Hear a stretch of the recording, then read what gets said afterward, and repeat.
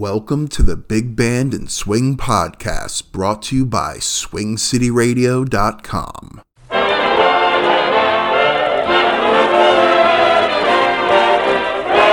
Here's Jill and the G.I. Jive.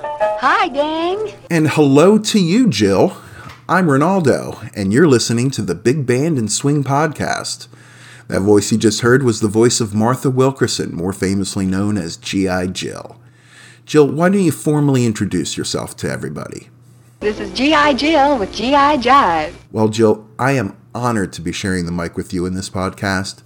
Before we learn more about you, the G.I. Jive, and the role you played in World War II, I want to remind you to head on over to Swing City Radio so you can enjoy all of your big band and swing favorites from the 1930s, 40s, and today. And as always, don't forget to subscribe to our fine podcast. And hey, don't be shy. Remember to leave us your reviews. So back to G.I. Jill. Martha Wilkerson was just an ordinary working mom married to a soldier with a child at home. When Pearl Harbor was attacked in December of 1941, she found herself writing her brother many, many letters. Her brother was a Navy lieutenant that was stationed in the Pacific. After a while, she learned that her letters were not getting through to him, and that got Martha thinking, not just about her brother, but about all the other boys that weren't hearing from home as well. Martha came up with the idea for a 15-minute radio show where she would read letters from home, play the hits, and so on, just to keep the soldiers feeling connected. She got approval from a local San Francisco station to do the show, and soon she was up and running and doing a daily broadcast. The signal from that station was reaching some of the troops in the Pacific theater of the war, specifically Guadalcanal, where there was some fierce fighting going on.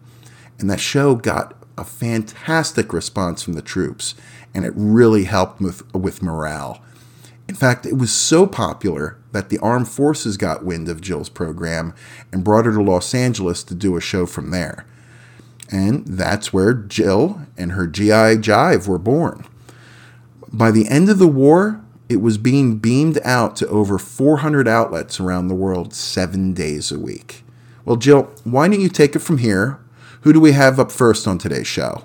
Harry James is going to take off with the 2 o'clock jump at the very special request of Private Johnny Coleman and APO 717, Corporal Don Morgan and the gang at APO 565, PFC John Pennick and his pals at APO 928, and J.W. Dunn and his shipmates. Okay, now here it is, Harry James' 2 o'clock jump.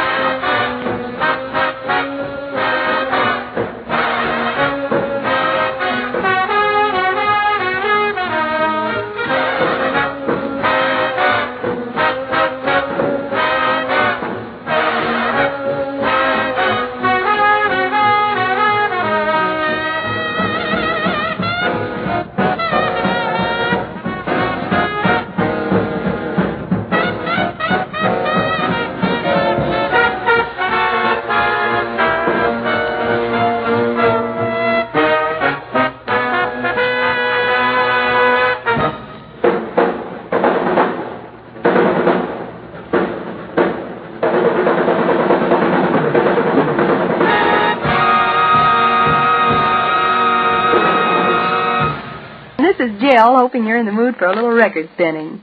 How about lending an ear while a fine Glenn Miller disc swings out, the American Patrol?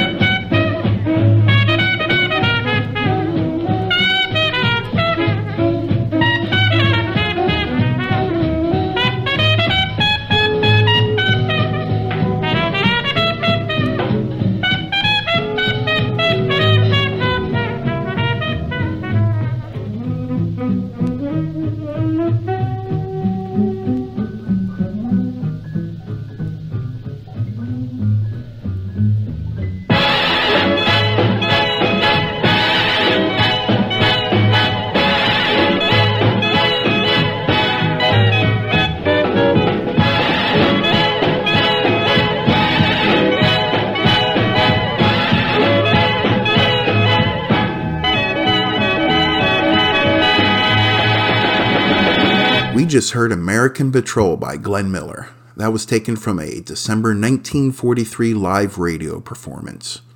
Before that, we heard Tommy Dorsey's Miner Goes a Muggin' and the 2 O'Clock Jump from Harry James. And of course, we heard that beautiful girl next door voice of G.I. Jill. In wartime, never underestimate the power of morale.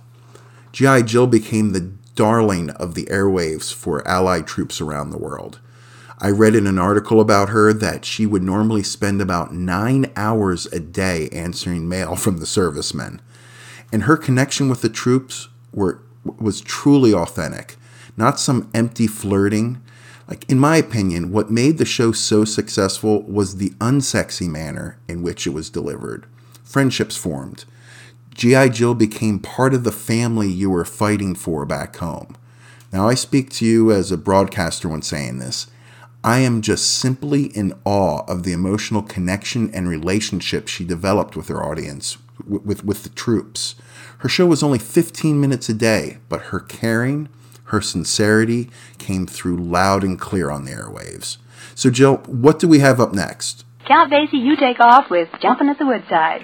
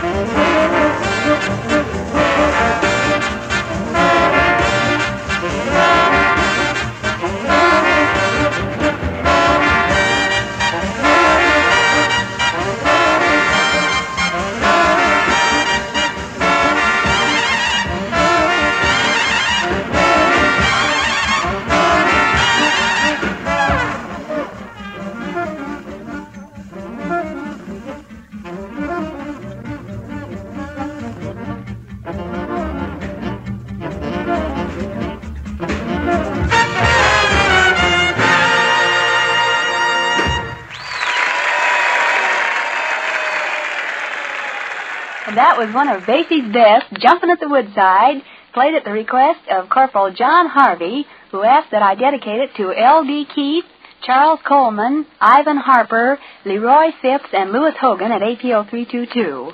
And also requested by Sergeant Charles Kingland for the men of D-15 at Bruns General Hospital, Santa Fe, New Mexico. Okay, Jill, I think I'm going to take over for a moment and play some Benny Goodman. Let's hear Sometimes I'm Happy.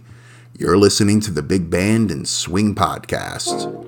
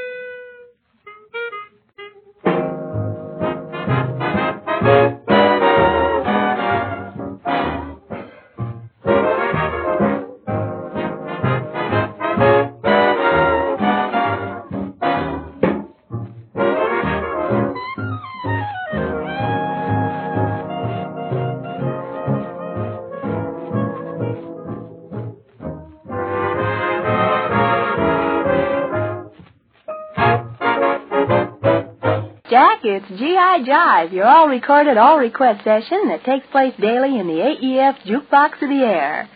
So let me know what you'd like to hear by writing Jill, care of G.I. Jive, Armed Forces Radio, Los Angeles, USA. And now a bang-up wind-up by Bob Crosby and his orchestra, dedicated to Sergeant Ainley Mikulski and the men at APO 858, PFC John McKinney and the gang at APO 726, Peter Augustine and a certain CBMU, Bob Crosby and the Sugarfoot Strut.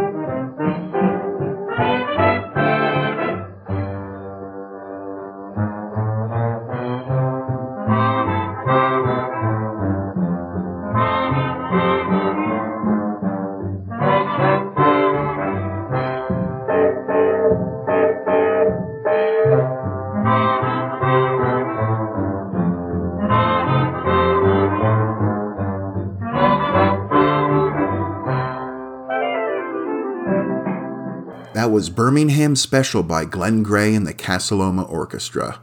We also heard some Benny Goodman, and Jill played some Bob Crosby and his Sugarfoot Strut for us. It has been so cool sharing the mic with the legendary G.I. Jill. You know, it's rumored that she received over 70,000 letters from the troops. And from what I've read, she responded to the majority of them.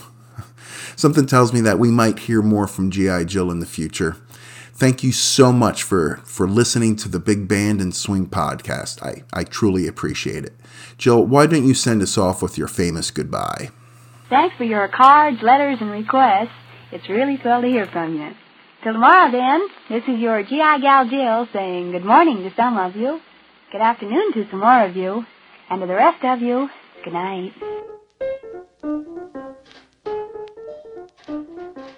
Thank you so much for listening to the Big Band and Swing podcast. And hey, don't forget to subscribe. This podcast is brought to you by SwingCityRadio.com. Check out Swing City Radio, playing your big band and swing music favorites from the 1930s, 40s, and today. This is Ronaldo signing off. See you next time and have a great day, everybody.